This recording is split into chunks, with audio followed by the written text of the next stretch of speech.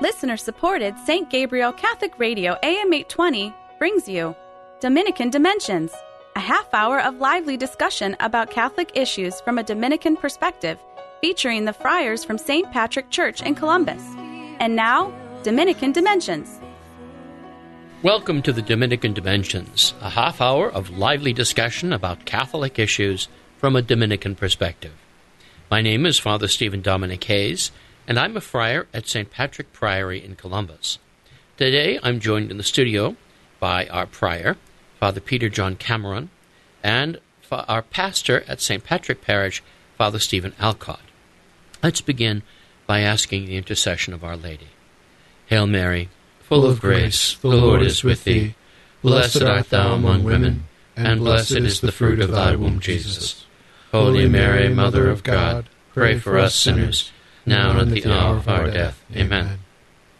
So today, on this segment of Dominican Dimensions, we were looking at a document by Pope Francis recently published, which is on St. Joseph.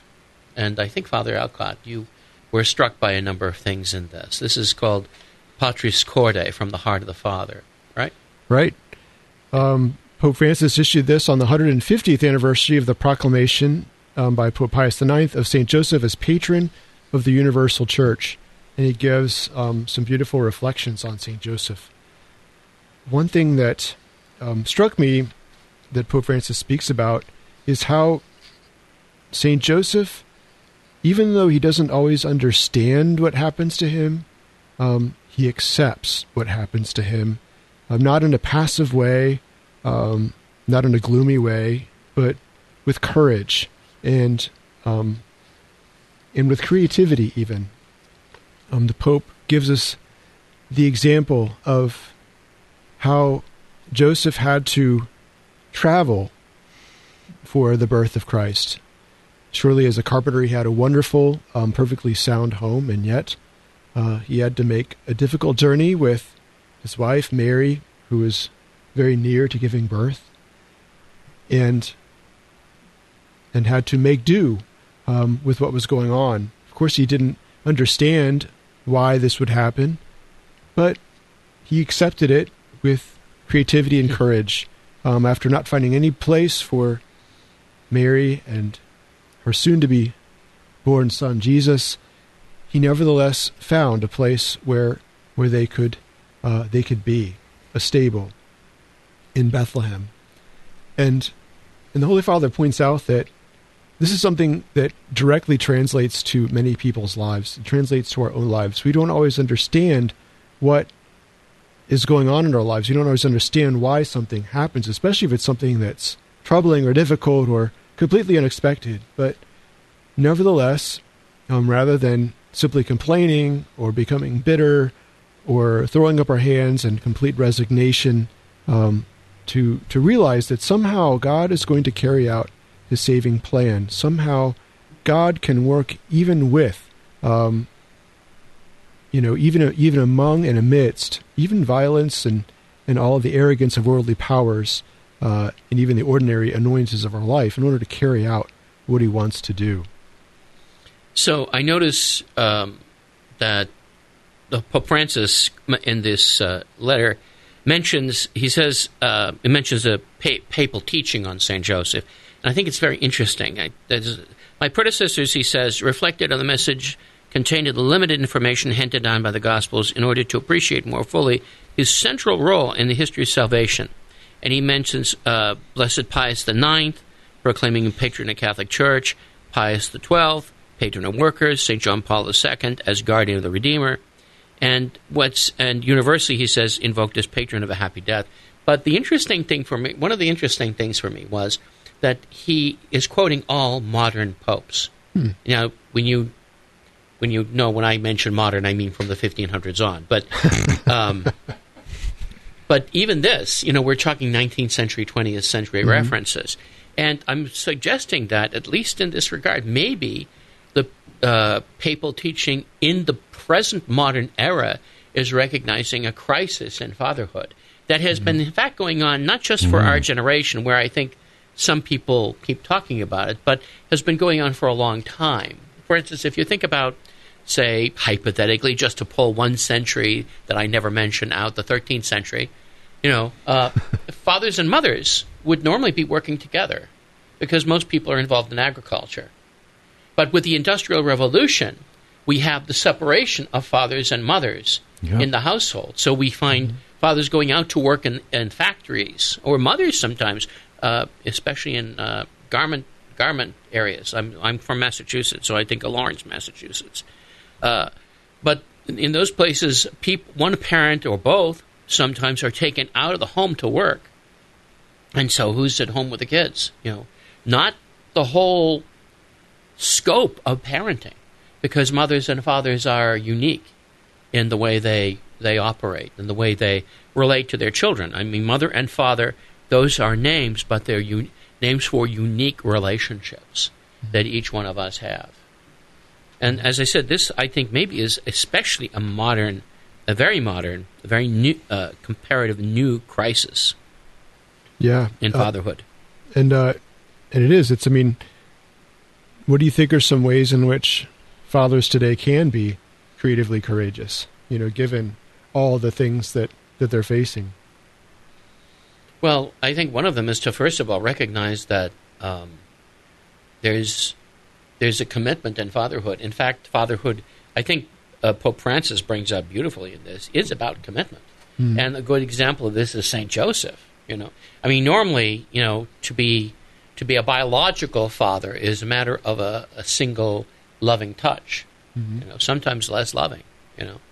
But to be an authentically a father to a child means to take spiritual responsibility. And this, of course, is exactly what St. Joseph does to a child who is not of his own body when he calls him by the name Jesus, as the will of God and the angel of God instruct him.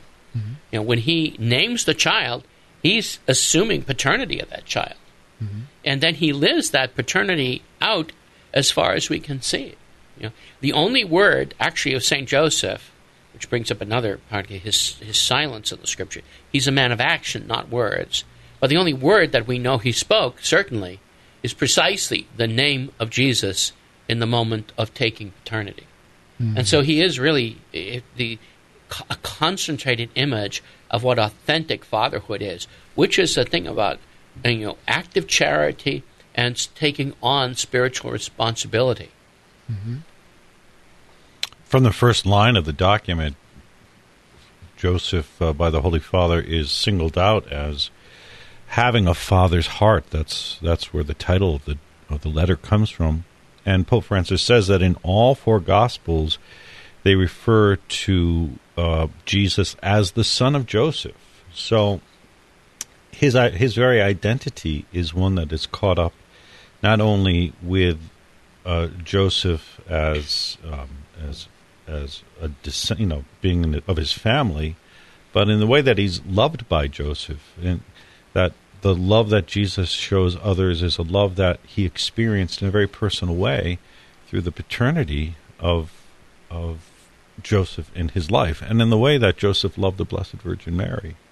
That this, in that embrace, and this is why when we celebrate St. Joseph, we're always also celebrating the Holy Family and the uniqueness of the mystery of the Holy Family and how necessary it is in our lives. That that miracle can also transfigure our relationships, especially where we feel most infirm or frail in terms of being able to love our spouse, love our children, love our siblings the way that they really deserve, and according to the dignity that's theirs as children of God.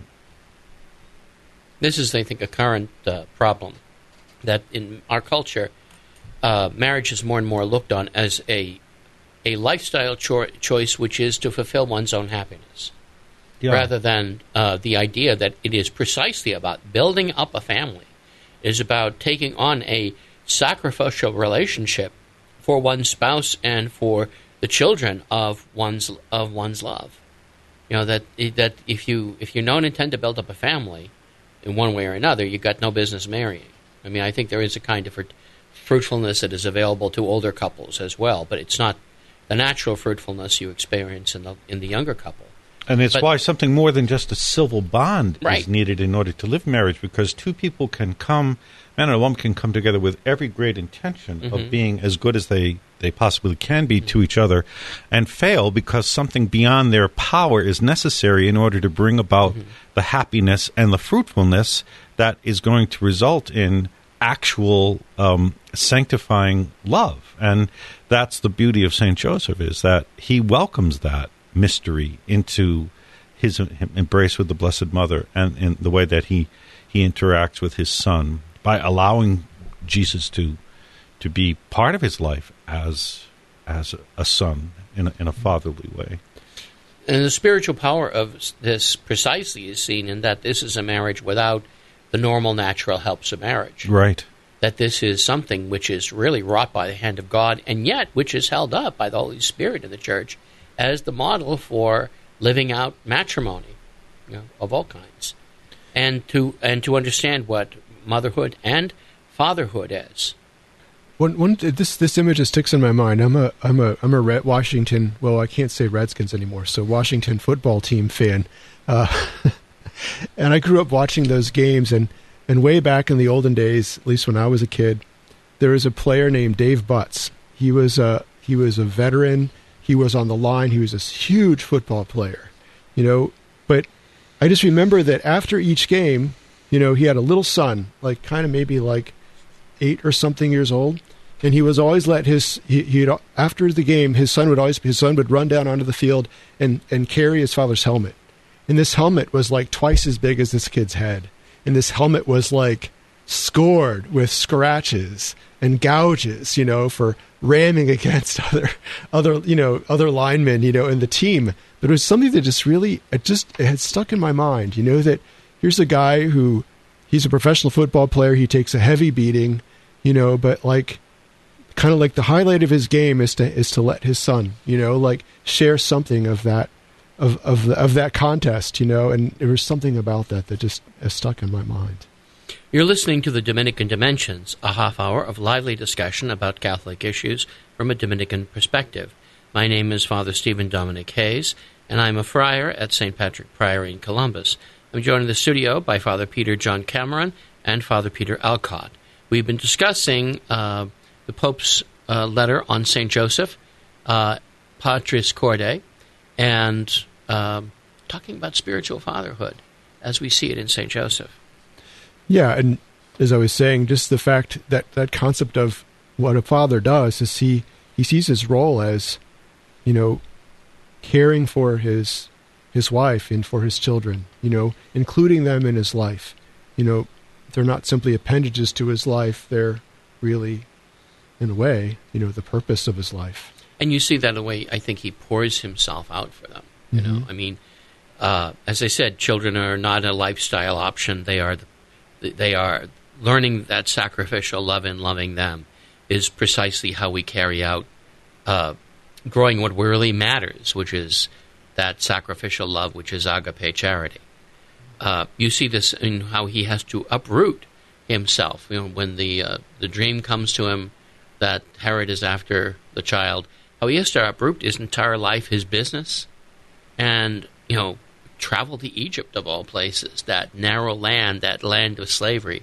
Now, Christ is recapitulating the movement of his people, but Joseph is going down to Egypt like the Joseph before him to provide a living and a life for his own family, the way that Joseph did so in the providence of God for his brothers and family.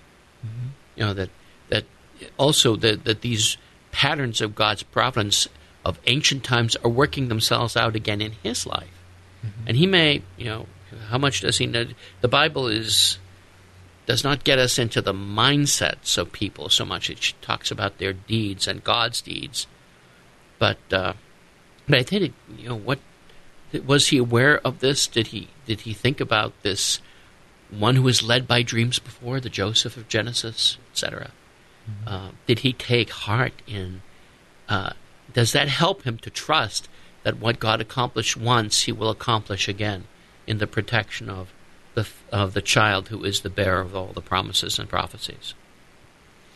One of the outstanding things about Joseph is the way that he provides for the church and is held up as the church's great patron and provider.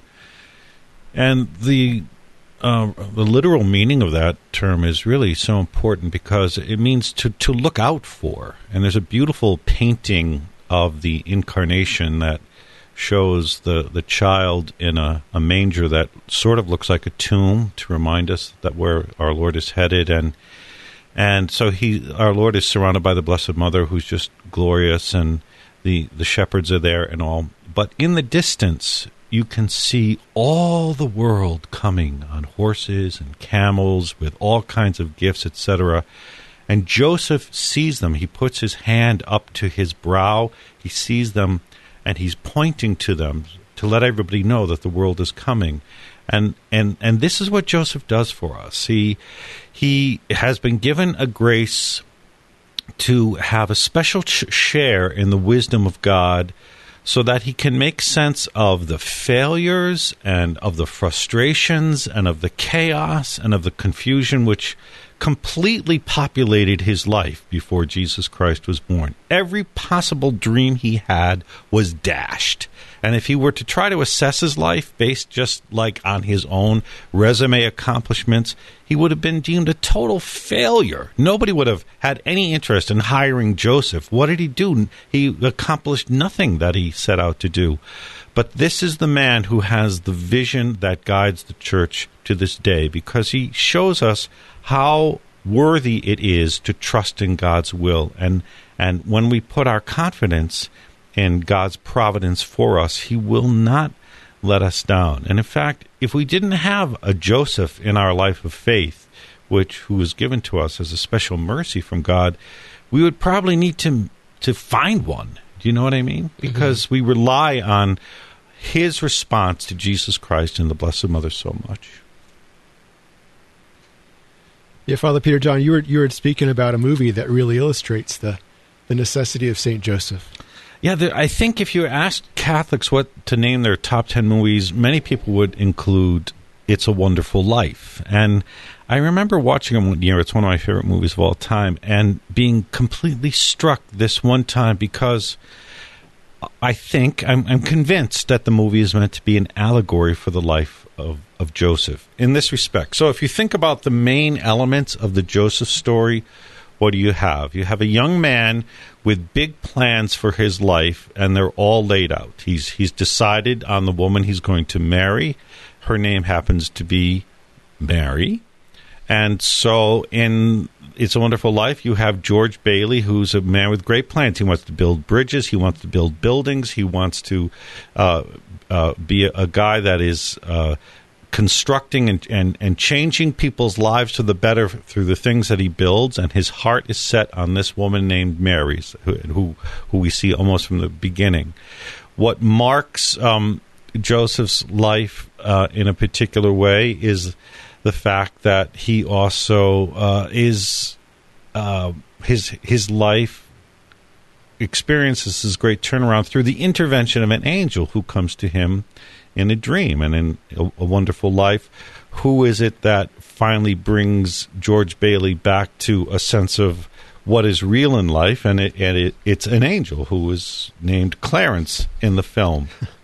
And also, the great lesson that is learned by Joseph in the film is by George Bailey in the film is that if he had not been alive, because he's about to take his own life before the angel intervenes, the lives of many, many other peoples would have been in ruins or never would have happened.